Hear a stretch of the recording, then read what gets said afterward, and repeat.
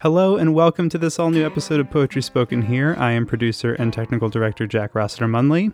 And very quickly before we get into the episode, I just wanted to mention as always that Poetry Spoken Here is produced by Cardboard Box Productions Incorporated, a small digital production company making podcasts about poetry, literature, and cultural history.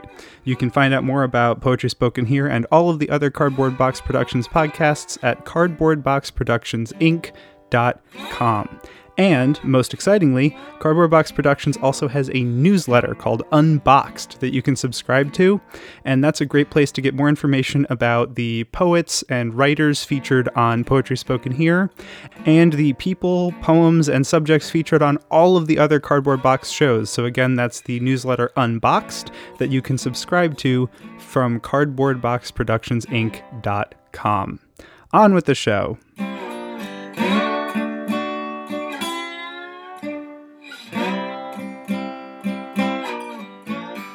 I'm Charlie Rossiter, and this is Poetry Spoken Here. Our featured poet today is Therese Broderick. She's from the Albany, New York area. She's lived there a long time, and just about anything you can do with poetry, she does it. She says she's busy writing, publishing, performing, teaching, judging contests, and more. And recently making homemade books of poetry, handcrafted hand-stitched books. A current project is she has a lending library of books by area poets. Just at her house, she just has a bunch of books and she lends them out to people who would like to borrow them. And so, as you can imagine, I'm real happy to have Therese here because we're going to have an interesting talk. So, Therese, maybe we should start. Tell us about the library. How's it work? Can people just come to your house and borrow books and they bring them back? Yes, it's a free library, free to anybody. And it has about 400 items, books, journals, chapbooks, ephemera, broadsides. So it started 23 years ago, very organically, when I first became involved in the local poetry community, going to open mics and festivals and critique groups. And of course, I met people who had books and they were selling their own books, and I would start buying them. You know, there's a reciprocal relationship oftentimes between poets who are networking in a close community. So I just kept adding to the collection, and I would go to, there's these fabulous used book sales at the Schenectady County Public Library, the best ones in the Capital District. So I would go there twice a year, and they often had chapbooks or books by local poets. And so I would rifle through their boxes and I would get some there. And then also the wonderful local bookstores, the bookstore Stuyvesant Plaza in Albany and the Market Block Books in Troy, they have dedicated local poetry sections. So I love going there and just looking through on the spines and seeing if any new poet has been added that I'm not familiar with, that I never met in person. So that's how it grew over time. And I wanted to, as you said earlier, unique. I wanted to be. I love offering something unique to my community that isn't being offered by someone else, right? And this is definitely a skill of mine that I have and that I love, buying books and reading them and making them available to others.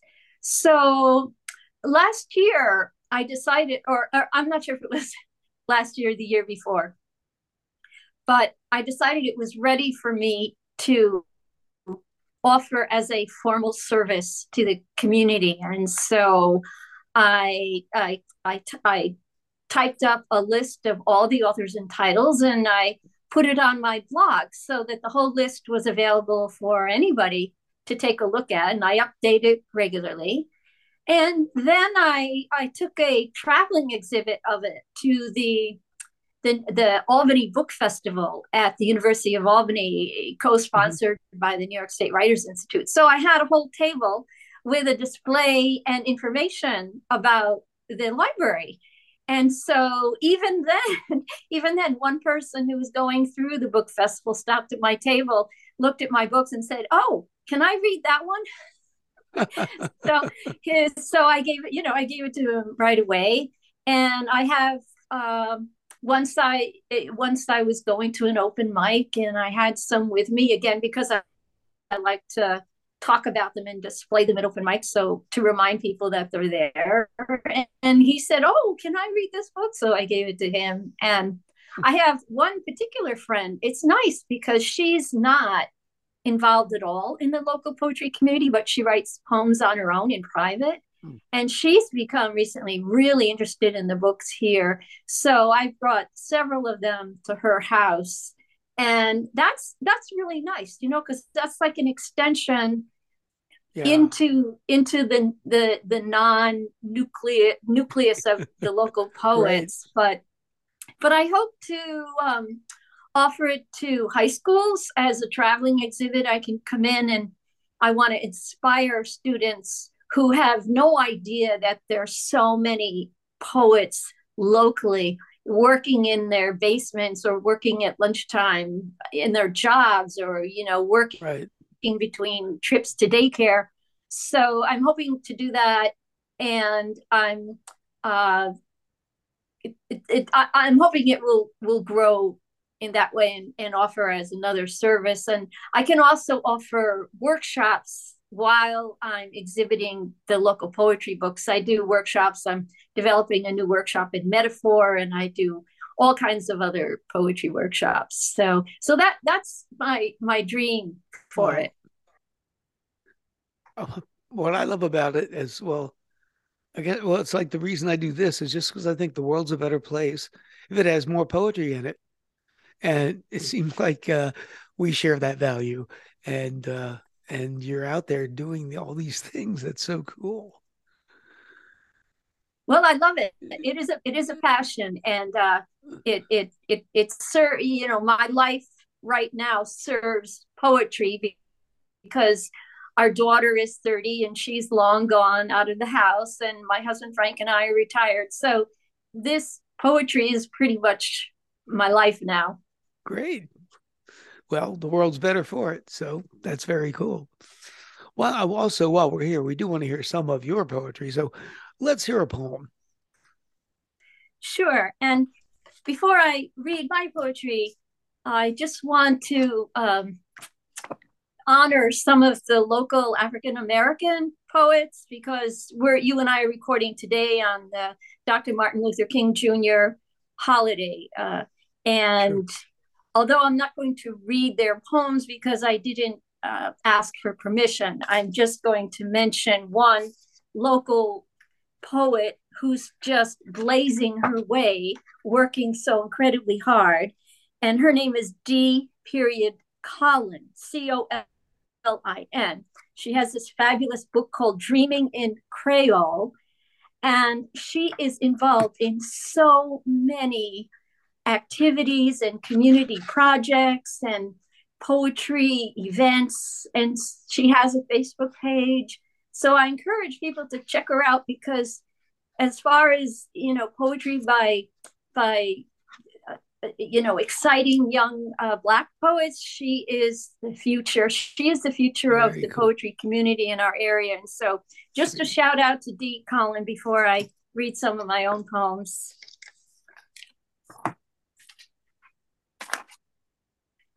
So I'll read this one.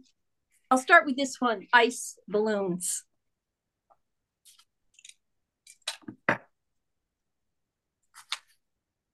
Christmas Eve, my sister walks me outside to see the balls of ice, opaque and creamy as mother of pearl, adorning her patio stones. 3 nights ago, she inflated a dozen globes at her kitchen faucet, knotted each neck, froze them on the porch.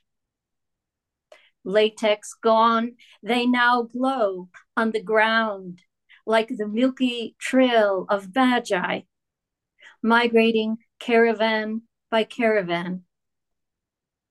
I remember the prayer My sisters and I would whisper into the polished ceramic faces of Mary, Joseph, and the Holy Child, halos lit by a crystal bulb dangling above our manger 50 years ago.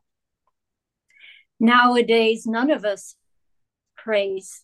Even so, we still enchant, ignite delight, unwrap presents, sleep in one room at the inn, wake to winter's melt. You want me to read more, or you can really do that, hey? You can really make a nice balloon. Yes, she did, and it was so magical and mystic, and I've never seen them before. And they're, just go on YouTube and you can find a whole demo of how to make ice balloons. Okay, folks, you heard it here first, probably. Ice balloon, that's a great idea. Yeah. How cool. Sure, read another poem, then we'll chat some. Sure. My daughter Elizabeth, who's 30, is now living and working in London. And so these next two poems are related to a trip my husband and I took to London to meet her and meet her partner and see her new apartment. So we were taking the tube a lot. So this poem is called Taking the Tube, London, October 2022. The doors of our train car close a couple notches, then swiftly reopen as four breathless boys bound inside and pounce upon a bench, their freckled teacher whooshing in behind them. She takes a firm hold of the center stanchion, finding balance, then calls out to her pupils, 2 bums per seat, please. And so the giggling youngsters dressed in world school jackets jostle and sidle into place, shrinking their occupancy from 4 to 2. Ankles crossed, hip bones snuggled, shoulders bunched, smiles widening as they snicker playfully back and forth about Nolan's crooked tie, Luke's collar, Yazir's loose button, Dowood's shoelace, their Friday afternoons 4 untucked shirt tails. We riders who can't help but listen are chuckling and smiling, relaxing at last into the company of boys who've been taught by love and exile and friendship, always to make room for strangers to set down their bundles, but never, never mock the name of your neighbor. Yeah. Now, before we came on, you were telling me about a workshop that you had developed. And I have to admit, well, of course, I did not go and get an MFA, so I never heard serious talk about tone. And you said you looked into it and worked up some things. Tell us about tone. What does it mean to you, and what can I do about it in my poetry? Well, absolutely, Charlie. That's why I took a deep dive into the topic and developed the worksheet, because I did not find that it was addressed significantly in other workshops or classes or the conferences I went to, because I've come to think that the most important thing for me to ask a student in my classroom or anyone who wants to know about poetry is this question: how does this poem make you feel? And the thing is that question is not asked a lot, I think, because people and students are not fluent with the vocabulary of feelings. And recently, though, fortunately, there's been a lot more attention to the vocabulary of feelings in high schools and even grade schools. And in, for example, seminars or classes on nonviolent communication, which I took one class in at. And the focus of those kinds of efforts are to give people a vocabulary for all the different nuances of their emotions. And then they can identify and state it. And so I'm coming from tone and poetry from two directions, from the importance of being aware of your emotional state, and from the direction of how important it is to poetry, because I tend to think that the whole poem, tone is the emergence that comes out of the mechanics and the energies of everything else in a poem. And what comes out, what is, so to speak, the final presentation of the poem is the tone of the speaker in the poem, or the tone of the poet who's reading aloud in an open mic. And so that's what my worksheet focuses on. Yeah. In other words, tone is the lens through which I look at all the other elements of poetry. And tone is what I want my students to identify with the language of emotional vocabulary. And so I think that one of the most important things any poet, any working poet can do in writing a poem is to record it in their own voice and listen back to it.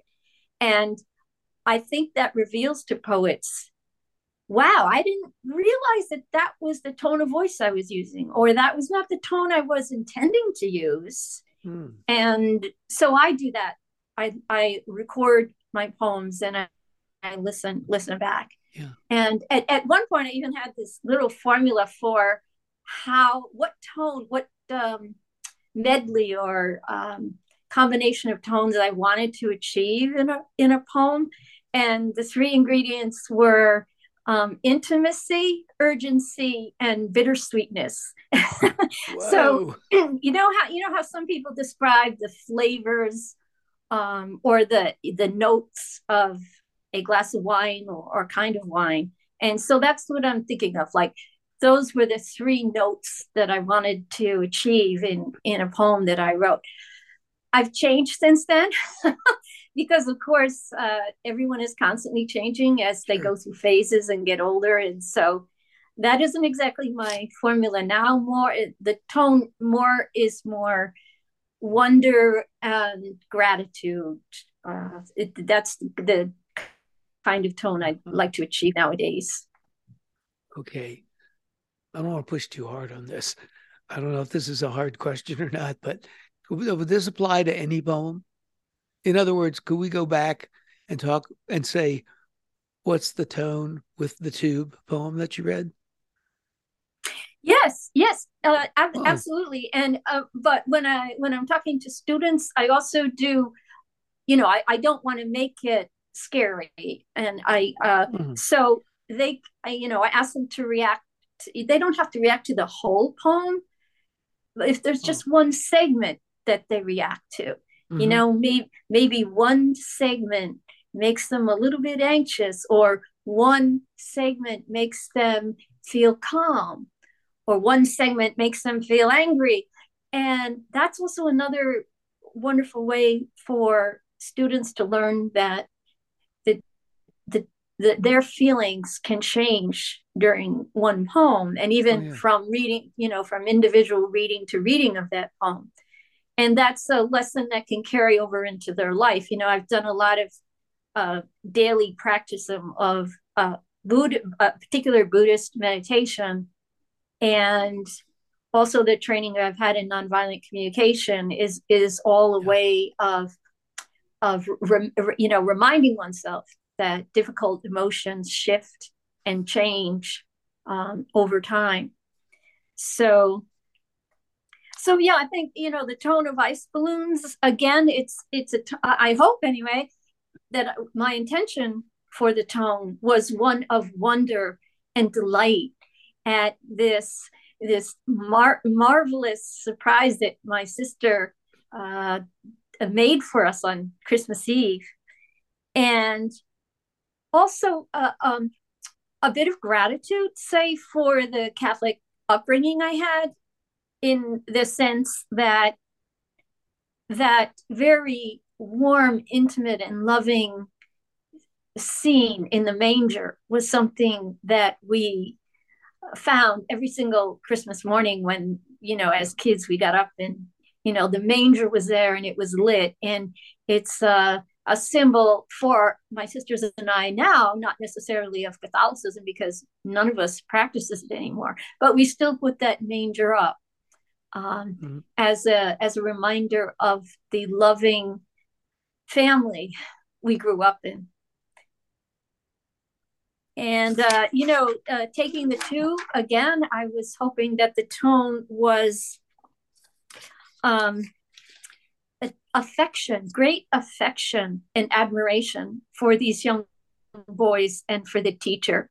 And when, taking the tube in London is a multicultural adventure. There's so many people from all over the world and so many languages you hear. And I was just so impressed with this teacher that she obviously this had been a rule of taking the kids on the train, which is that you don't sprawl, right. And in the sense of a colonial context, you don't sprawl and take over territory that someone else might need, right? And you right. take as few resources as you need, but not more than that. And so I hope that the tone was affection and admiration and just delight in this scene, which was both funny and very poignant. Yeah. Well, let's hear another poem. Sure. Time is flying by. I hate that. Oh. Okay, then I'll do this one. I'll try to read it rather quickly. My husband wrote a book a while back called The Case for Rational Optimism, and he and I tease each other and about optimism. He comes from a very rational, logical point of view, and I come from from kind of like the Buddhist point of view. So here's a poem addressed to Frank, to the author of The Case for Rational Optimism. Baby rats whose bellies are tickled in labs grow up filled with gumption, eager to scamper through the tightest mazes. The best case for rational optimism, my love, argues in favor of training parents to tickle the bejesus out of their young. Sweetie, your tummy must have been tickled 1,000 times by Grandpa Otto, passing on to you his gusto for survival. And he, in turn, tickled by a nursemaid tending his handmade cradle in a forested German village. It has been said it's a mitzvah to tickle an orphan, a sacred deed, rekindling the will to live. Limber fingers frolicking on tender skin, blissful fits of giggles, beatific infant squeals, dozens of tiny, rapid, ecstatic spasms, shattering open a heart's cage. It's a great thesis. The tickling is the answer. I love that. Oh, and one more thing I did want you to comment on. I noticed among your activities with poetry included some performances of poetry and Tai Chi, and I'm wondering what is that about? How did you pull that off? How'd you do that? Well, I'm primarily a lyric poet. I love lyric poetry, but of course there's no pure kind of poetry. Lyric poetry also has a bit of dramatic scene and also has a bit of music. So I wanted a way to bring into my physical life rhythm and motion, which I introduced into my life through the practice of Tai Chi. And scene setting, which I got a few tips from looking at some fiction worksheets, but also scene setting in that I draw a picture of a scene and I label it with nouns before I write the poem. And that reminds me, those three ingredients, my own personal emotional experience is the lyric emotional part, but the Tai Chi brings into my life physical movement so that hopefully over time I can be more sensitive and alert to the rhythms in my own poems and the rhythms in other people's poems. And that rhythmic awareness goes back to one of the origins of poetry in a ritual in which there's music and dancing, right, and some kind of spell binding, right? So that's it. I've been practicing Tai Chi now for about 5 years, and it's a wonderful experience. Not only is it really good for health, I mean, my primary care physician says I am so healthy. I need like no drugs and my bones are really dense and strong. So not only is it for physical health, so in my life I can keep doing poetry because I'm healthy, but it's also a meditation. Yeah. I just thought it was really interesting. I've never run into that one. Another unique point for you. That's great. Of combining Tai Chi and poetry. But it makes sense because, well, mindfulness undermines it all, I think, underlies it all. So it fits together beautifully. Well, Therese, I see that we have done it.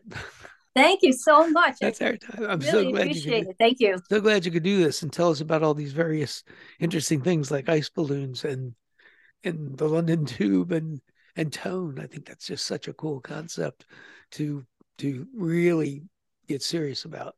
So, folks, you've been listening to Poetry Spoken Here. I'm your host, Charlie Rossiter. Our guest today, Therese Broderick from Albany, New York. Be with us again next time to let poetry speak to you.